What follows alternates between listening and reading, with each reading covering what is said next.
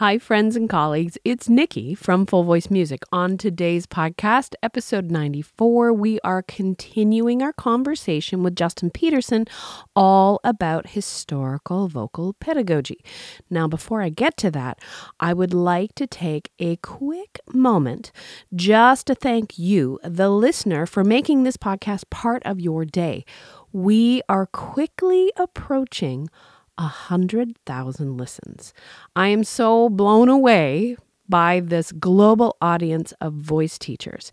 And I would like to say hello and shout out to @thisisbrittbailey on Instagram. She sent me this lovely message the other day and it just made my day.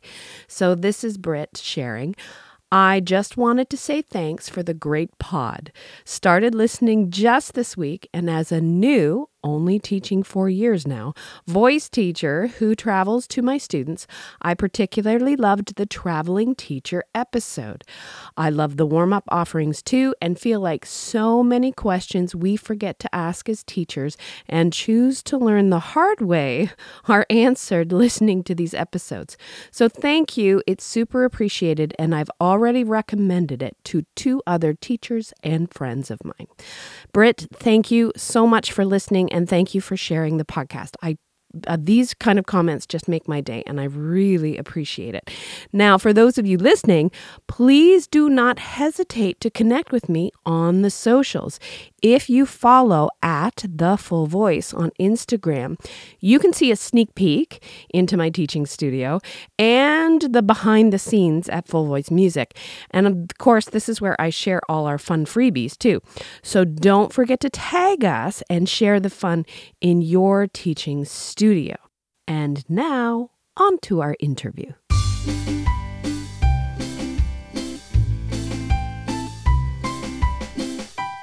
I have a question.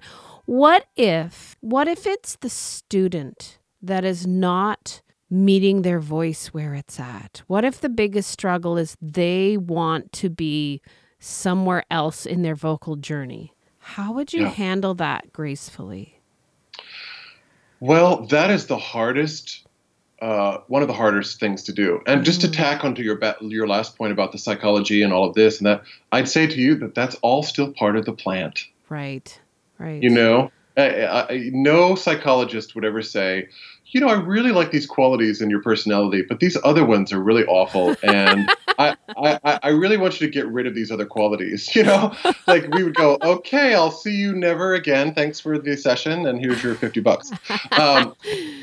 But a voice teacher, they're working for integration. And I think the same is true for us. So I think when a person is what they're experiencing is this dichotomy of a future self. Yes. And present self. Yes. Right?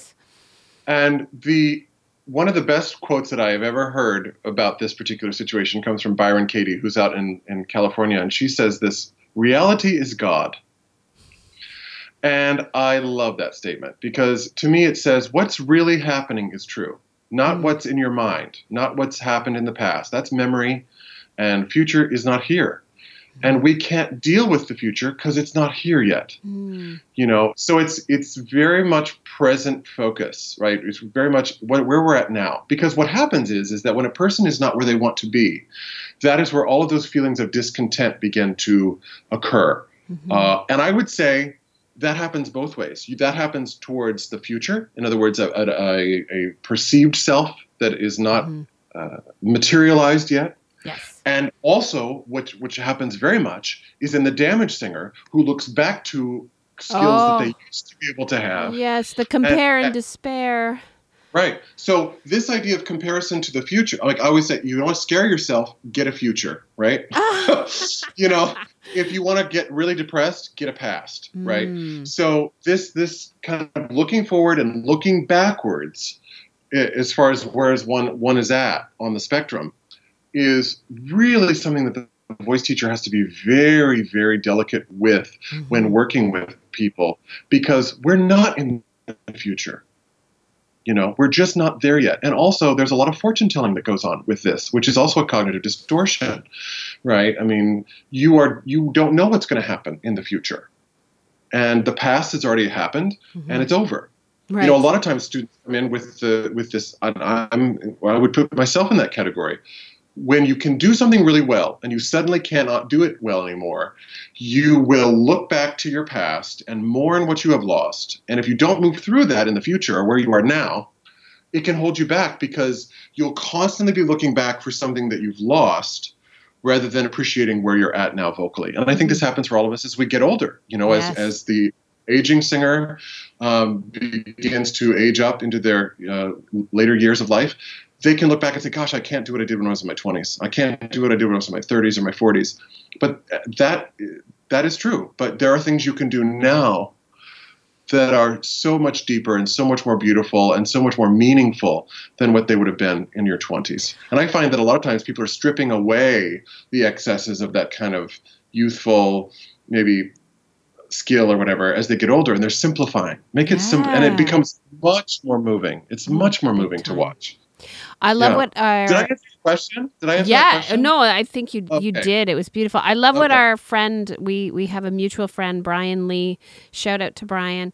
I love what he says. I think he wrote this beautiful blog about, the aging voice is like a fine wine. It just gets better and more mellow as it ages. And I've used that with some of my older students, and I'm like, this is a beautiful instrument with so much experience. Like, let's Right. celebrate that. And it's easy for me to Right. say, Right.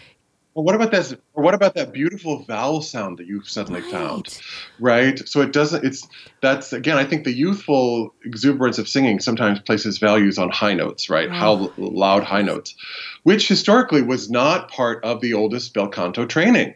Right. So again, I'm bringing this back to history. But if you look mm. at the earliest compositions, like even Handel, like Handel's music, Hmm. Handel rarely goes up to, never rarely goes up to C, a high C for Right. soprano, and especially never lays there.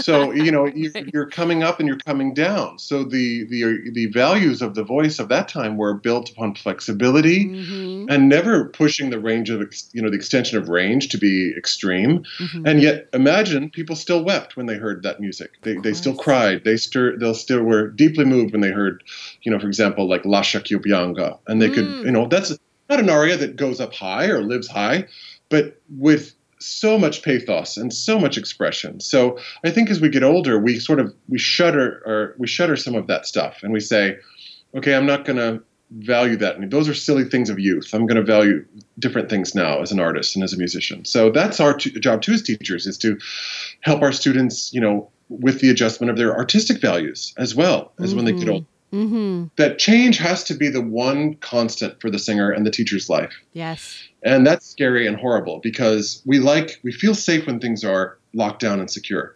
And it's really scary when things are not locked down and secure. Well, our body is not locked down and secure, friends. Like, it's No. just not.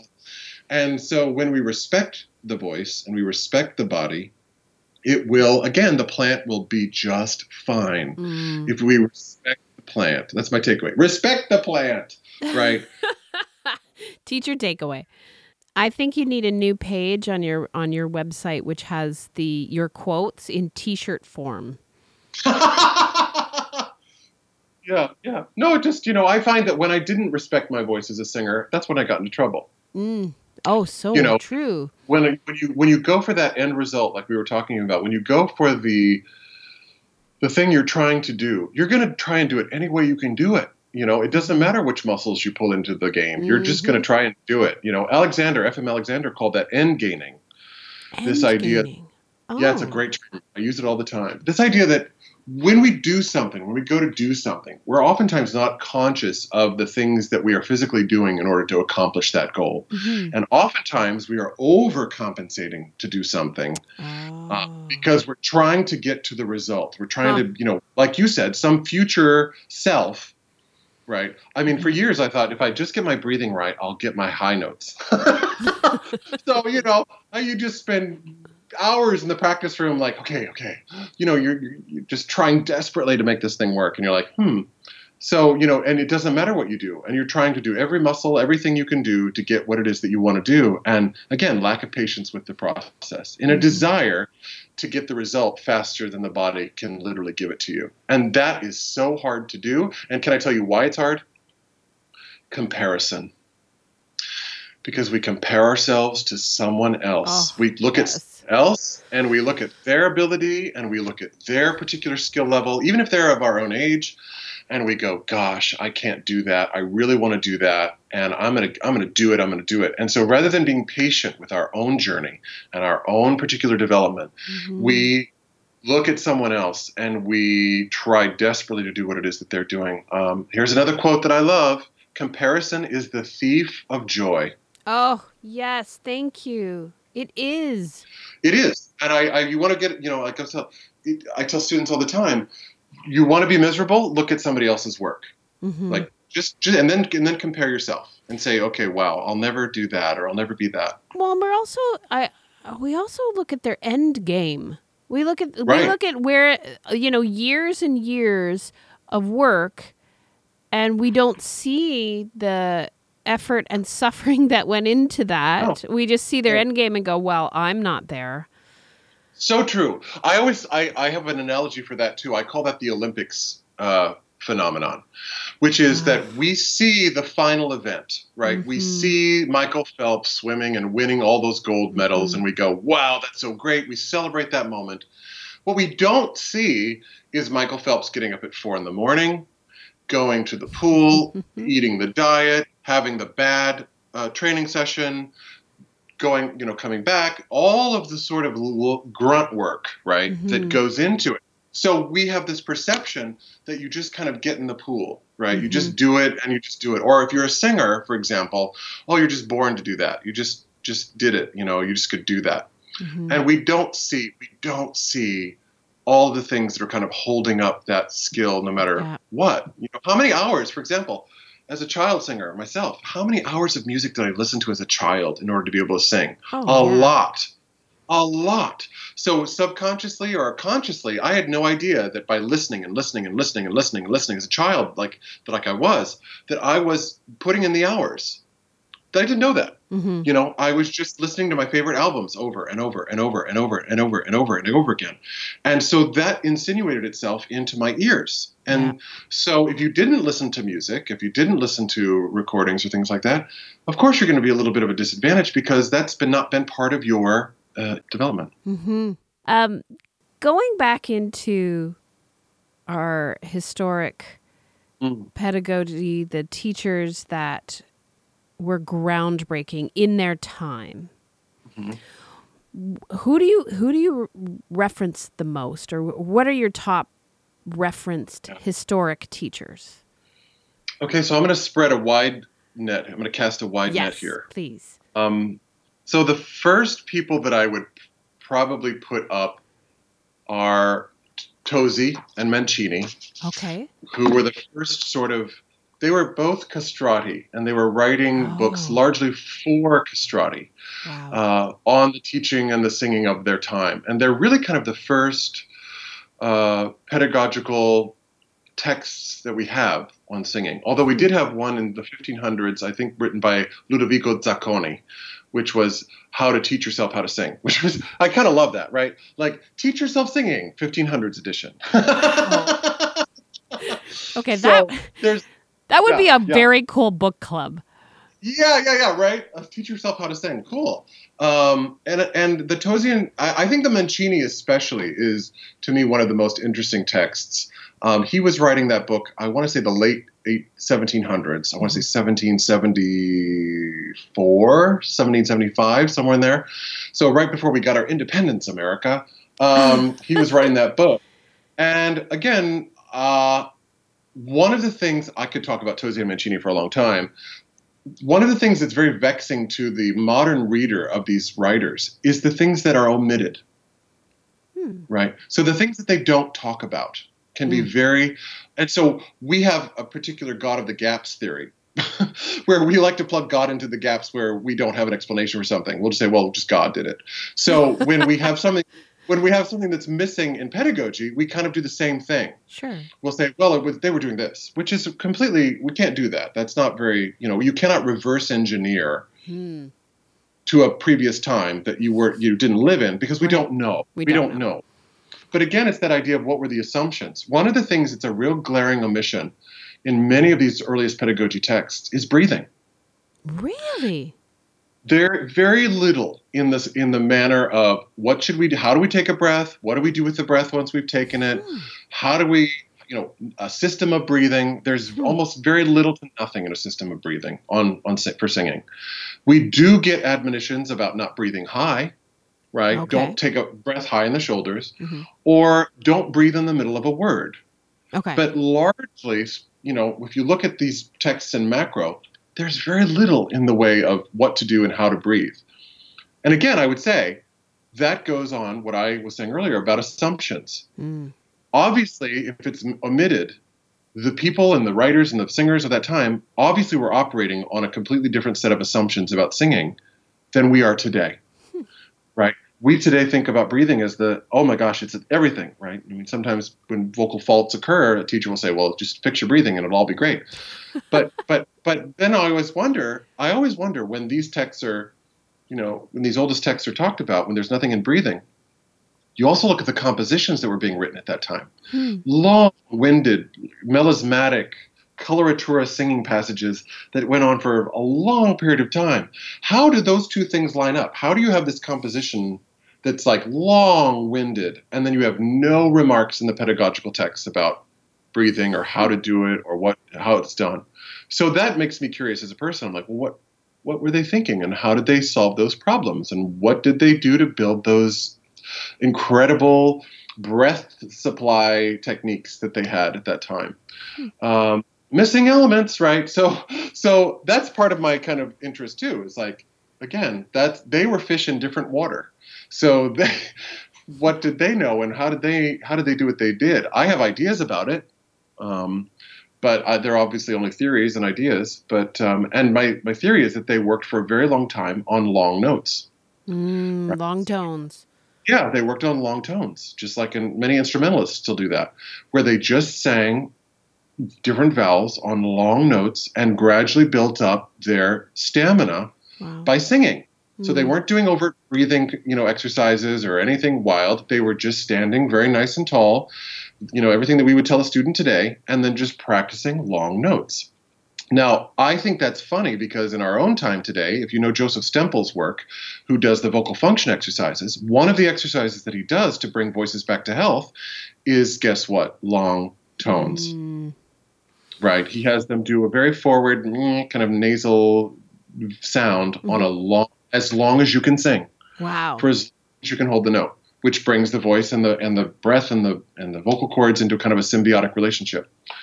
So that to me is fascinating, right? I've written a lot about that in my blog. And then once we start to get into the late 18th century, another woman that I have found really interesting is Anna Maria Celloni. She was one of the first female pedagogues from the late 18th century. And I think that's so cool that we have this woman at the forefront of pedagogy during the time when all these other men were writing. Here she is out there writing her stuff. I think that's so cool. I just think that's awesome.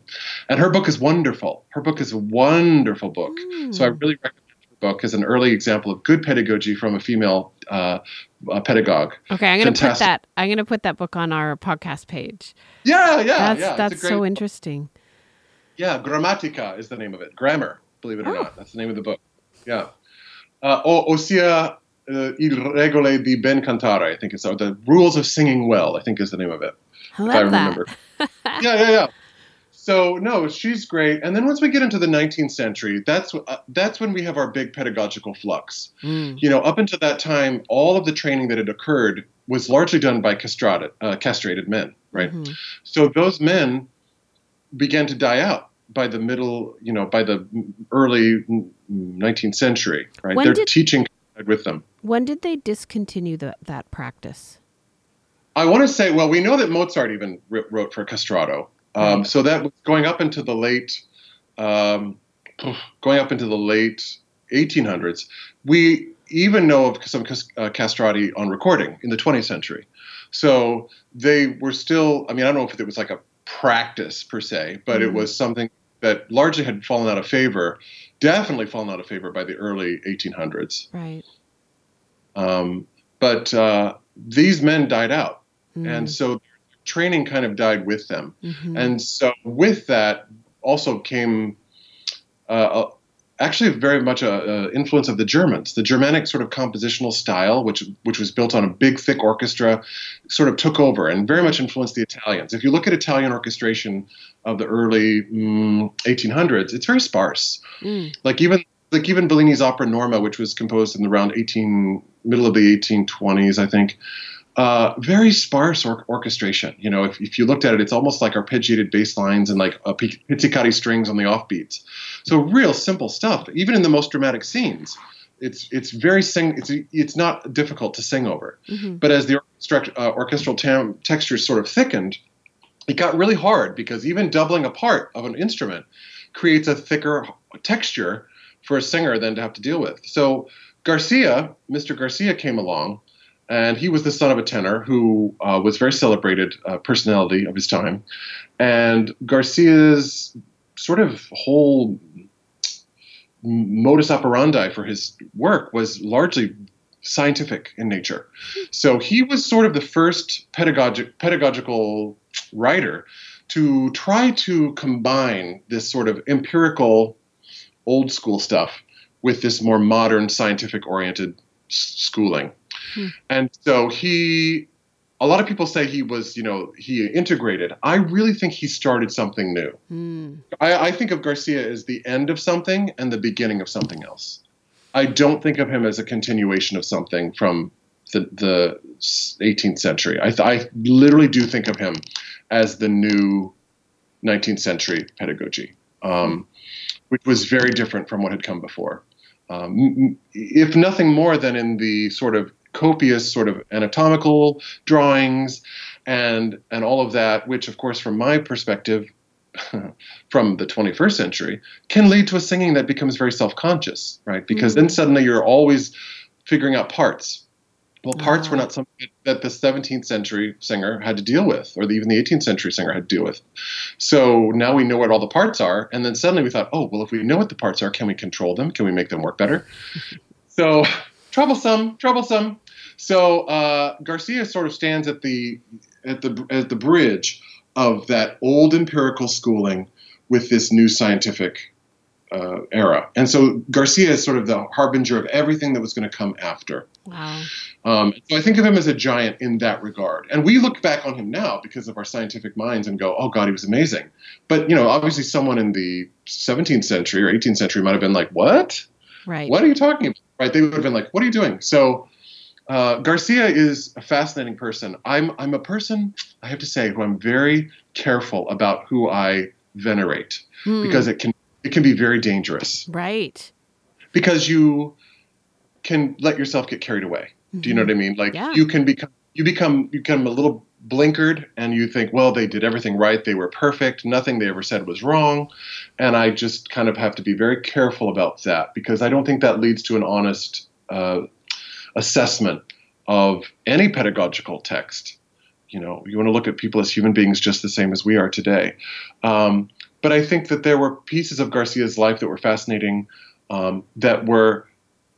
he always had a scientific mind. And I think that he had that even as young as a young man when he was working with his father, because again, he found his studies irksome.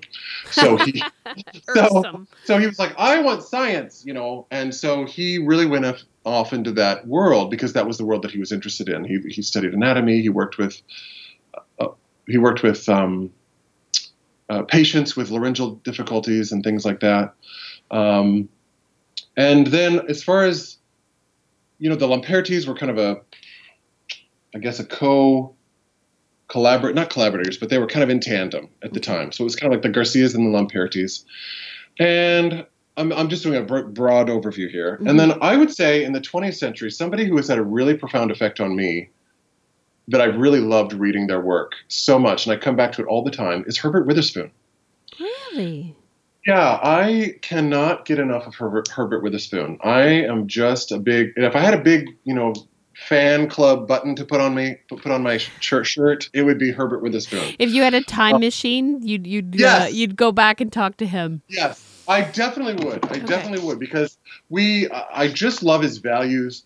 I love his sort of views on the voice. I love his views on his own time that he lived in, because much of what he's written about in 1925 is so much still with us today. Wow. It's real as tomorrow. I always tell people, read Witherspoon, because his book is as current to me as today. Sure. In the things that he was dealing with, and the perspectives that he had. So I love Herbert Witherspoon. I love him so much. A fantastic person who really struggled with their own voice. You know, he was a bass. He had a really terrifically difficult time with his own instrument. He went to Europe. He studied with everybody. He wrote everything down. He then sang at the Metropolitan Opera, had great success as a singer, then became a teacher, and then ran the Metropolitan Opera for 6 weeks before he unfortunately passed away at his desk. He had a heart attack at his desk at the Met. Yeah. Wow. So tragic. Yeah. Oh. Definitely, but his legacy is, to me, in his wonderful book, Singing, which was published in 1925. And it's just a wonderful book. And really, to me, and not only to my mind, but also to the mind of Edward Foreman, who's another scholar that I really love. He's written a lot about historical pedagogy. Probably one of the best texts on singing since Tosi and Mancini. So, in a way, Foreman, this writer, puts him in the same camp as Tosi and Mancini. He sort of says that Witherspoon is the sort of how-to manual of Tosi and Mancini. And I'm like, oh, that's wonderful. So they're kind of like a little trilogy of books. There's Tosi, Mancini, and then Witherspoon. This is so interesting. And I love the idea because, you know, in the forums and when you're talking to your colleagues, everybody's always asking about, well, you know, what's the latest and greatest book on teaching voice production, the science, the anatomy, but how valuable it would be to invest in some of these classic texts and be able to experience them with an open mind and then look at the new texts that are coming out. And there's some wonderful books that have come out now, but how powerful, what a tool, what an appreciation. And now for the My Music Staff Minute. Hey everyone, Erin here to talk to you about the importance of building your studio's presence in your local community.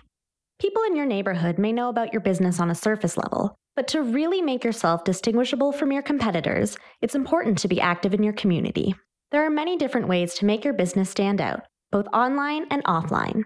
Be active in your community and bring attention to your business by hosting fundraisers or sponsoring community events. Find a cause that speaks to you and see how your studio can contribute. This can happen in many small or large gestures, such as donating a prize pack for a charitable giveaway or co-hosting a public event with a local business. Partnering with other businesses broadens your audience and spreads the word about your business in ways you may not have been able to achieve before. For example, if a local bakery and music studio partnered together for a morning performance at the bakery, the studio would become exposed to the bakery's customers. Secondly, having an active presence on social media is imperative to your business's success. Nowadays, when people are looking to learn about a service, they typically head to the internet. Make sure that your social media pages have updated and engaging content about your services, and be sure to actively monitor your business channels to answer any questions from current and potential customers. Don't be afraid to ask your existing clients to leave a review on your social media pages. A couple of stellar reviews could be the tipping force that convinces a family to join your studio. Joining local community groups on social media channels like Facebook is another great way to market your business and engage with potential customers. Here you can share information about your studio while connecting with new members of your community, hitting two birds with one stone. If your studio offers something that others don't, make sure to emphasize that skill by sharing your unique expertise. Start your 30-day free trial of My Music Staff today at www.mymusicstaff.com. Stay tuned for next week's tips and tricks on the My Music Staff Minute, exclusively on the Full Voice podcast. Look at the new texts that are coming out, and there's some wonderful books that have come out now, but how powerful, what a tool, what an appreciation. To that, I actually have a wonderful quote that I'd love to share with your listeners. Yes. So this is a quote from C.S. Lewis. Okay. And it's again, I have so many quotes, I love them. This is one of my favorites, and it speaks to what you're talking about. It's a good rule after reading a new book never to allow yourself another new one till you have read an old one in between. Love that. Yeah, if that is too much for you, you should at least read one old one to every 3 new ones. Wow. Not, of course, that there is any magic about the past. People were no cleverer than they are now. They made as many mistakes as we, but not the same mistakes. They will not flatter us in the errors we are already committing, and their own errors, being now open and palpable, will not endanger us. 2 heads are better than 1, not because either is infallible, but because they are unlikely to go wrong in the same direction. To be sure, the books of the future would be just as good a corrective as the books of the past, but unfortunately, we cannot get at them. The only palliative is to keep the clean sea breeze of the centuries blowing through our minds. Wow. That is so inspiring. Isn't that wonderful? Love it. I love that. Oh, that is probably one of the loveliest teacher takeaways that we could all enjoy. Isn't that great? Love that. I love that. You know, I'm going to be that person in the forums recommending all the old books now. just to be like, well, you know, this book was released in 1925. Right. But I think the idea is that, you know, we can't get to the books of the future. No. We can't get to them, and they would be our corrective today. Mm-hmm. So the only resource or recourse we have to get to a correction is to go to the books of the past. It's the only way we can correct our own place in the world that we live in. I think it's so helpful to know that voice teachers a century ago were probably swimming as we feel overwhelmed, you know. Absolutely. You know, I often talk about one of my favorite, again, you have so many things that are my favorites, right? You're just they'll be like, Justin Petersen. They'll be like, Justin Petersen. My epitaph will read, Justin Petersen. He liked things. Right? Because I'm just like, I love this. I love that. I love that.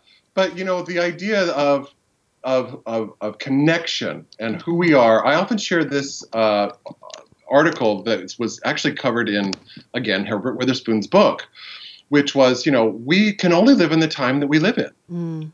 You know, we can only live where we are now. And I really think that's so true. And I think that one of the dangers of history is that we can become a little too rosy about it, right? Like we can think, oh, well, it was just better and we don't know it. And that's the other danger, right? So if we look back and we can mock, or we can look back and go, oh, it's just not as good as it was back then. And that's also dangerous, right? So I think we need to be able to always put history in its place, and its place is to help us today. Yeah. Not for us to look back and go, oh, it would just be so much better if we did this or that. Boy, you know, that's a dangerous place to go. And I've seen many people go there in the singing community where they'll hold on to the past and they'll say, well, you know, we're not doing what we did, 50 years ago, 100 years ago, that could very well be true. Yeah. But that sort of denial of the present moment, I guess that's the thing, the other takeaway, is when you just deny the present moment, you just create misery for yourself. Because even though I love history and I love all of this information, I try to always remember that I live in 2019. Right? I don't live in 1785. I don't live back then. So I can only infer what I'm inferring based on what I've read. So it's very dangerous, though, to go the route of, you know, because what that does is that creates that fixed mindset, right? That Carol Dweck talks about, this idea of, well, this is closed and there's nothing new coming in here. Our very good friend Michelle Marquardt DeVoe has this fabulous quote that I literally have like tattooed on my back here. Which we were talking about. We were talking about lineages, right? Because at one time, a lineage was a way that you assured that you had learned something, right? Because you had descended from a lineage. So it was really a way for a voice professional or a singer to say, I know what I'm talking about because I connect to this person who connects to this person who connects to this person. And so there was a lineage there. And Michelle really aptly described this as, well, lineages can also lead to inbreeding. And that's very true, right? Because it becomes a closed system. Right. right? Those sort of pedagogical mindsets become closed. And so anything that's new or innovative or that comes in that's different is very much a threat because it comes within the the fixed sort of world that pedagogy is built upon. So that's where it can become dangerous. You do have to kind of, I want to say an open mind, and people don't like that, but you do, in a way. You have to, our objective mind, let's say. I love what you said there. I find too, when it's hard to, teaching is challenging. We have to set our egos aside. We're constantly being inundated with new information and new ideas, which shakes us and makes us feel vulnerable and questions our abilities as teachers. There's just so much that can rattle us every single day. The student that comes in and, is having the bad day, to even the struggles with our own voice. We're teachers, but we're also singers, and our instruments, we've had, a lifetime of drama and challenges. I love so much that you've shared this. This has been such a fantastic conversation. Now, Yay. but I can't let you go until we talk about warm-up of the week. And now, the warm-up of the week. Bum, bum, bum, bum. So, you told me previously, before our conversation, that Messa di Voce is your go-to, or one of your go-tos. So, Yes. talk about how you approach that. And I would love to get how you approach that with different ages. Yes. So the Messa di Voce, for those people, I think everybody knows what it is, but it is a starting of a pitch at a very soft dynamic, and then crescendoing that pitch to a very full dynamic, a forte or so, and then bringing it back again to a piano dynamic. Now, a lot of people will say, well, that's a very advanced exercise. And I would absolutely concur, and I would absolutely agree. However, that does not mean that the exercise cannot be varied and still be taught. So, it's an idea of context, and it's also an issue of proportion. Mm-hmm. So, okay, here I go with my pedagogy again. In Isaac Nathan's wonderful mid-18th century book, Missurgia Vocalis, that's his little book, he has a page of examples of Messa di Voce, and they're all different types of Messa di Voce. And there's a legend in the voice training world that I believe was Bernacchi gave one of his students a page of exercises and said, do this page of exercises. And he did them for 6 years. And then the student came back and said, okay, I'm really tired of these exercises. Can't you please give me, it was Porpora. It was Porpora and Bernacchi, I believe. And said, I'm sick of these exercises. And finally the Porpora said, go forth and sing, my child. You're the greatest singer in the world. I kind of think that those exercises that were on that piece of paper were probably Messa di Voce exercises. And so the exercise is variable in the sense that piano for every voice is different, forte for every voice is different. So within the scope of the voice, the individual voice that you're working with, it can be an exploratory, creative way to start the voice with a little bit of sound and then crescendo a little bit and then bring it back. Mm-hmm. You can slice it in half. Yes. Right? So you can slice the Messa di Voce in half and just do the crescendo part or do the diminuendo part. And one of the things you can look for is, does the vowel go funky? In other words, does the vowel go up? Or does the pitch drop suddenly? Does it get sharp? Does it get flat?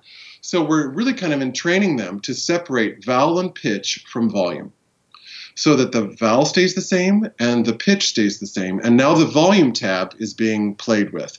I do the Reedian sort of pitch, vowel, volume a lot with my studio, that these are the elements that we can control, that we can play with. And so the Messa di Voce is sort of like keeping a consistent vowel and pitch and then sort of taking the knob on the volume and just playing with it up and down. And I would say that any practice of the exercise, even in a rudimentary way, can be very beneficial for a student. In fact, it's one of Ingo Tietze's top 5 warm-ups. I did So not know that. yes, it's one of his top fives. He actually also uses vowels with it, which I also like. So you can start on a very quiet E vowel and then maybe go to an ah, right, as it gets louder, and then bring it back to E as it gets quieter again. Those can be great little training wheels for youngsters. Yeah. So you can do like ooh-ah or oh-ah. As the forte is reached, then you can open it up to the ah vowel. And then again, close it back up. So that they're changing vowel and volume, and the pitch is staying the same. So those can all be clever little lever pulls, right? We're going to pull this lever.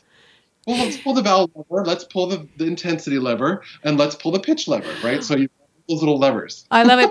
People can't see Justin, but he's like, with his arms, he's like reaching up and down as if he's doing like, shoulder presses at the gym, which would be a very good cue, like a physical cue, which would maybe help a lot of our students. Like we have to put movement and visualization. Yeah. I love that.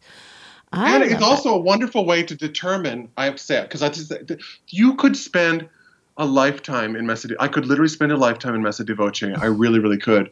And I'm not the only person who felt that way. There's another pedagogue that I shared with a couple days ago that was like, I cannot talk enough about the Messa di Voce. Like they were some 18th century person, right? I was like, I feel you, brother. I feel you. I'm with you. But the thing that you can do so much wonderful stuff with the Messa di Voce. For example, as the sound gets louder, does the student change their physical alignment? Oh, yes. Does the body position change? Does the face change? Does there more tension into the system? These are all things that are able to be watched. I love that you said that, because one of the things that I noticed with some of my students is that a lot of tension and extra muscles get involved in this. Yes. And it's so important to watch your students. I have seen jaws get so tight, and I have seen shoulders get involved and hands clenching, and it's like, hey, let's shake that out a little bit.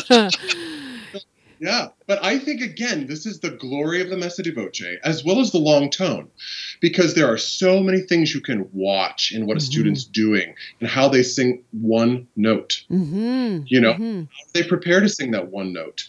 Do they, raise their shoulders? Is there any physical affectations that occur with that? What's the vowel sound as they start the note? Does the note start properly? You could literally spend, as the Italians did, months on just one note at a time. Yes. And perfect one note at a time. That level of attention and detail that you can really focus in on. People are always so anxious to get into the 5-tone scale. And I'm like, yes, that's great. But let's figure out how the whole thing is just starting with one sound, one little note, one little pitch, and one vowel.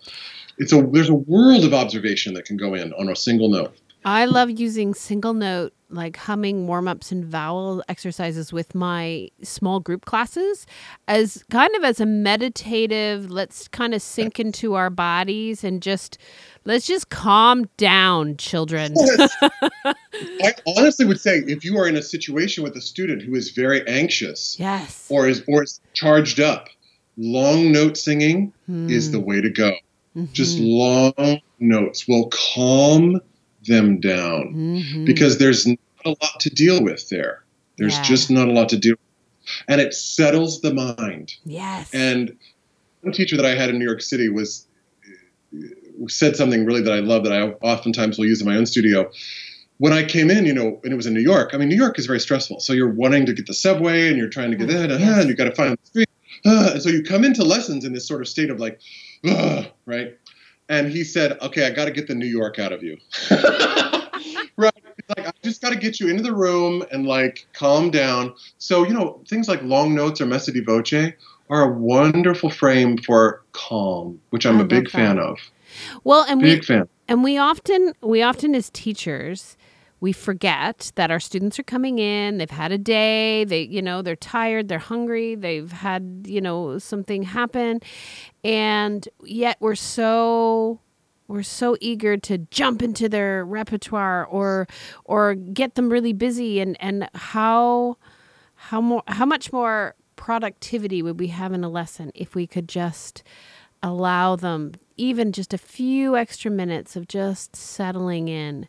And I know sometimes, we don't have that luxury, right? We need to get them through their piece, but that is something I certainly with my kiddos when I have this long hallway to my room, and I refer to it as the student assessment hallway, because as we walk down the hallway together, I'm watching them as they're walking. I'm kind of gathering, from how they're talking to me, if they're coming in and they're talking 5,000 miles a minute, or if they're right. really low energy like that, little walk to the end of the hall kind of sets me up for where we're going to start. If based on what you're just saying, if you had the opposite situation, right? Let's say you have the student who needs to be ramped up. Right. Gets then staccati. Yeah. I mean, two halves of the same little coin. Long tones and staccati notes are a great way to manage energy in a lesson. Yes.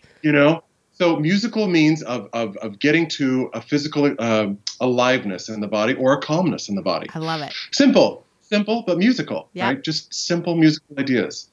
So I hope I didn't interrupt you there. No, I love that. Okay. I do that. I call it, so it's a staccati exercise, but it's like laughing. So we go, especially if they're really bummed out, right? You got the kids, they're just like a little dark. So I make them but I always tease them and I challenge them. I'm like, okay, I want you to laugh, but it is your saddest laugh ever. And of course, they're trying to make it sad, which makes them laugh, which lightens the mood. So again, a little messing with their heads a little bit, but it works and we get a productive lesson. Yeah. We really do control the energy in lessons, voice teachers. We really do. And that's a big, we can use music. We can use music to facilitate energy in a lesson. If it's sluggish, go faster. If it's too fast, slow down. Simple little musical ways of solving problems, right? It's great. Oh, that's why I'm like, can we make the voice better by using musical ideas? I think we can. I love it. I love it. Oh, Justin. Oh, thank you so much for these wonderful conversations and all this wonderful historic information. Again, these are this is so helpful and so many teacher takeaways. And I encourage my listeners to check out your blog. I'm going to put links on our podcast page to all of your information. And as I always ask my guests, are you open to people reaching out with questions? Oh, I would love to. I love people. So I would love to talk. I love people. I do. I love people. And I love people that want to share things. I have wonderful people who contact me all the time and ask questions. And we have wonderful dialogues. They teach me things. I'm open. I'd love it. I'd love those kinds of things. Okay. Well, I'm going to put all your contact information on the podcast page. And if you're listening to this podcast, you must check out Justin's blog. It is just so wonderful. I cannot thank you enough for this incredible conversation and all your wonderful passion and just the teacher takeaways. I feel I'm so inspired. So thank you. Well, and I'm so appreciative. And because this is such a wide topic, can I have you come back? Can we focus on like a specific teacher? Like, do you want to just do like really in depth? Yeah. Absolutely. Okay. We could do that'd be great. I've often contemplated doing drunk history, but with vocal pedagogues. Oh my gosh. That could be its own podcast, my friend. Drunk vocal history with Justin. All right. Well, I want to be a guest, a participant. Oh, well, thank you, Justin, so much for this conversation. And we will talk to you soon again. Wonderful. A very special thank you to Justin Petersen for that fabulous conversation. Next week on the podcast, my special guest is a voice teacher, podcaster, author, studio owner, course creator, entrepreneur, John Henney. We are discussing his new book, Teaching Contemporary Singing. If you are working with students who want to perform contemporary commercial music, please tune in next week. And one last friendly reminder, the Happy Singing Teacher Box is back in stock. You can get all our resources at a discounted price and free shipping in Canada and the US. As always, I wish you inspired teaching and happy singing. Thank you for listening to the Full Voice Podcast. For more information and teacher resources, please visit our website at thefullvoice.com. May my canoe music. canoemusic.ca